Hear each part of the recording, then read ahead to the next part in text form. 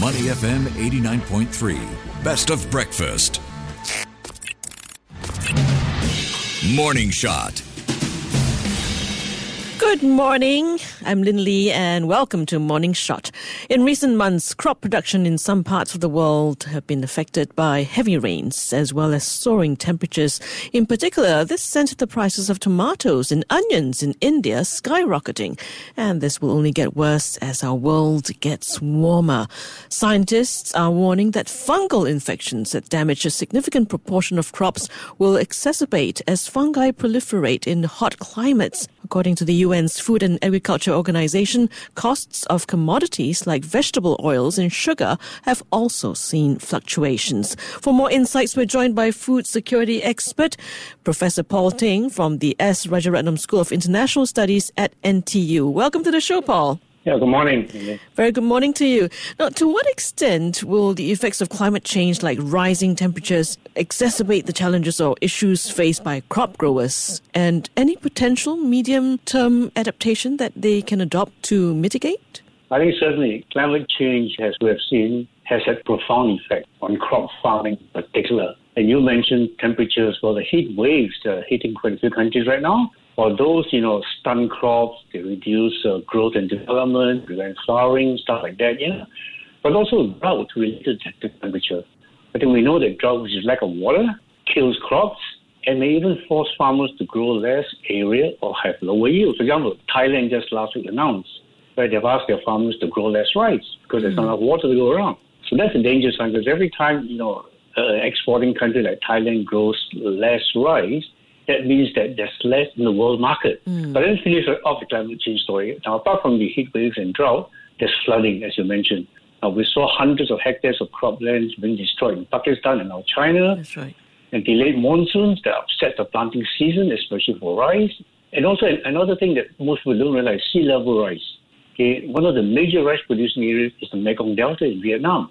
And they're facing challenges now from sea level rise, inundation of salt water and so on, So net, climate change has been having a big effect on crop farming. And going forward, we can expect it, to either get worse or be equally bad because of unexpected weather changes and so on. Mitigation is a tough one. I think the term that we use is adaptation. Okay, what can we do to adapt, to all these issues?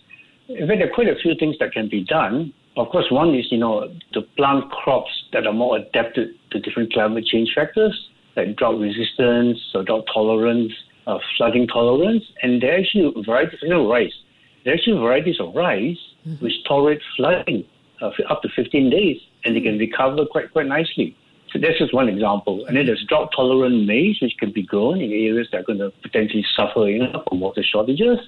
But farmers can also change their kind of planting cycles and also change type of crops that they grow, for example, which require less water. So these are adaptation measures that can be done by farmers.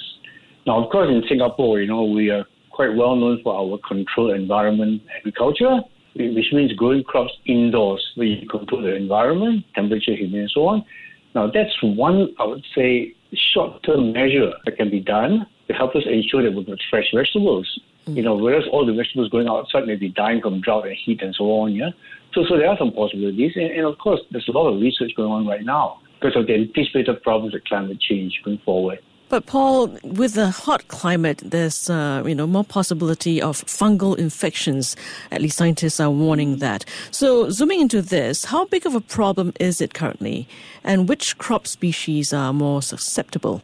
Certainly. I think we need to recognize that in the average year, diseases caused by fungi already cause anywhere from 10 to 15% losses. I've studied this for several decades now. But what's happening with climate change now is that warmer temperatures are moving northward. And the additional water and humidity, fungi love water and higher temperatures up to a certain limit. So you find it like the wheat crop, in North America, Canada, further north, they're suffering from a disease called stem rust, which again has been around for decades. But because of this shift northwards, the higher temperatures and sometimes more humidity, we're seeing the range of the fungi infection going northwards. Then in the tropics, rice, there's a very well-known rice disease called rice blast, which again is filled by high humidity. So because all these changes, yes, indeed, fungi thrive in areas that have decent temperature and decent amount of water. That's how they infect the crop.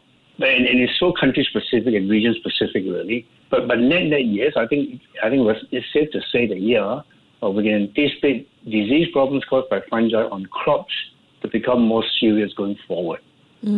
How fast do these fungal infections spread from one plant to another? And are there more crops that might be more susceptible to fungal infections?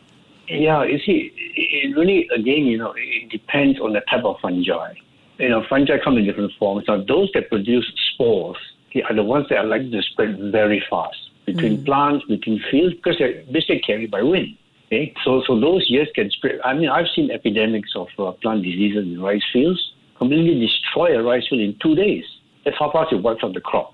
In fact, all crops are equally susceptible to this if they don't have what we call host plant resistance, okay, which is, bred into all modern varieties. This is the ability genetically to resist certain diseases. Almost all our modern crop varieties have some form of resistance to pathogens like fungi. The problem is that these fungi are microbes, so they're also evolving all the time to overcome the resistance. Okay, so it's a continuing battle. So plant breeders have to really keep up, with this evolution of the microbe, and keep coming up with new plant varieties that can resist, the disease itself. But Paul, surely in this day and age, there must be technologies that are available to ensure that our crops are better protected from diseases like that. And how foolproof are they? Okay, nothing is 100% foolproof in plant protection. Yes, there are measures and technologies. For example, in the case of fungal disease control, I mentioned host plant resistance. Now, fungicides are the other possibility. And in fact, many of the so-called North European countries, use of fungicides is very normal itself.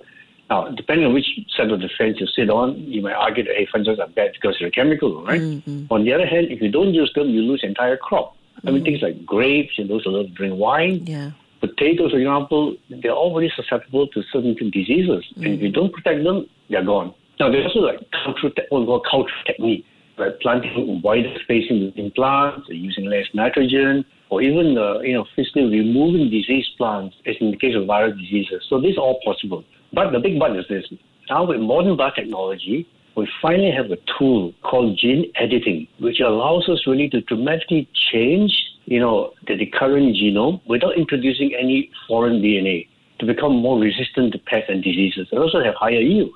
So gene editing is a modern tool now, where we're seeing a lot of hope for the future. It's what we call a new form of breeding for plants by manipulating the current genes that we have, the genome that we have. That's a simplified explanation. They're not GMOs. They're using current, the genes that we have. Yeah. Very interesting, Paul. Now, recently we also saw India ban the exports of non-basmati white rice in their attempts to calm rising domestic prices. What happens when a ban on exports of a food staple like that, that's so essential to the diets of billions around the world, is undertaken? Well, I think you've said it really, because we're so interconnected nowadays in our food supply chains. Any underlying exporting country that reduces its exports have implications for the world market. And rice is a good example. Rice is such what we call a thinly traded crop. Only about 7% of total rice produced is traded. So anytime any exporting country, and India is number one, but 40% of the world's exports come from India. So once you ban that, the flow-through effects will affect everybody else. Now, the danger that most people don't realize is that if you couple that with climate change and losses in rice production, let's say in China, Pakistan, and so on, that means that some of these countries that normally are self-sufficient in rice may also have to import. And the net is that you've got a smaller basket of rice, but more competitors to buy the rice. So inevitably, prices will go up. So one of the fastest, impacts is really price hikes. And we're starting to see that happening now with the non-basmati rice. It's actually risen. And then going forward, you relate it again to what the Thai government has asked its farmers to do, reduce the planting of rice. And Thailand is number 2 or 3, it depends on the year, in terms of rice exporting. So going forward, I think we're going to see a very tight rice market the rest of this year.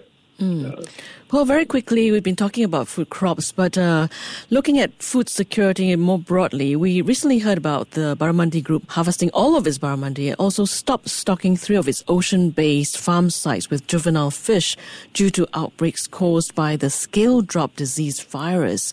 So how concerning is this problem for our aquaculture industry? Okay, again, virus diseases on fish are what I call an evergreen problem. Okay, they're not new at all. But there are measures such as vaccinations and vaccines that can actually prevent, in a sense, immunize the fish against all these, pathogens. But my worry, in fact, is not so much about the virus because there is a clear-cut approach to try to tackle it.